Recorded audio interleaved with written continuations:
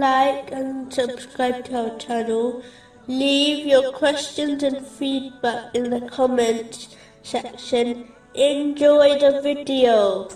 Moving on to chapter 45, verse 14. Say, O Muhammad, to those who have believed that they should forgive those who expect not the days of Allah. True belief involves fulfilling the commands of Allah, the Exalted, refraining from His prohibitions, and being patient with destiny, according to the traditions of the Holy Prophet Muhammad, peace and blessings be upon him.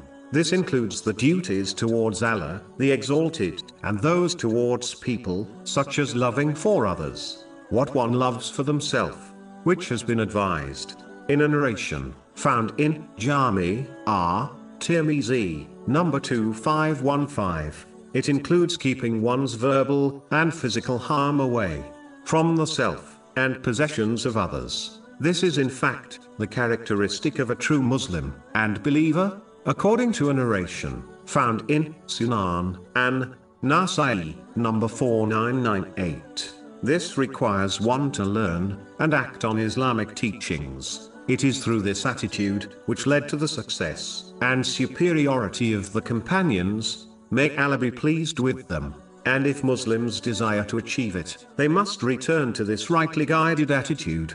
Muslims should always overlook and forgive the mistakes of others. It is logical to understand that if one desires the forgiveness of Allah, the Exalted, they should learn to forgive others. Chapter 24, verse 22.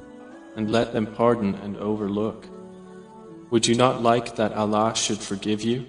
In a narration found in Jami' Tirmizi, number 2029, the Holy Prophet Muhammad, peace and blessings be upon him, advised that a person will become more honored when they forgive others, for the sake of Allah, the Exalted.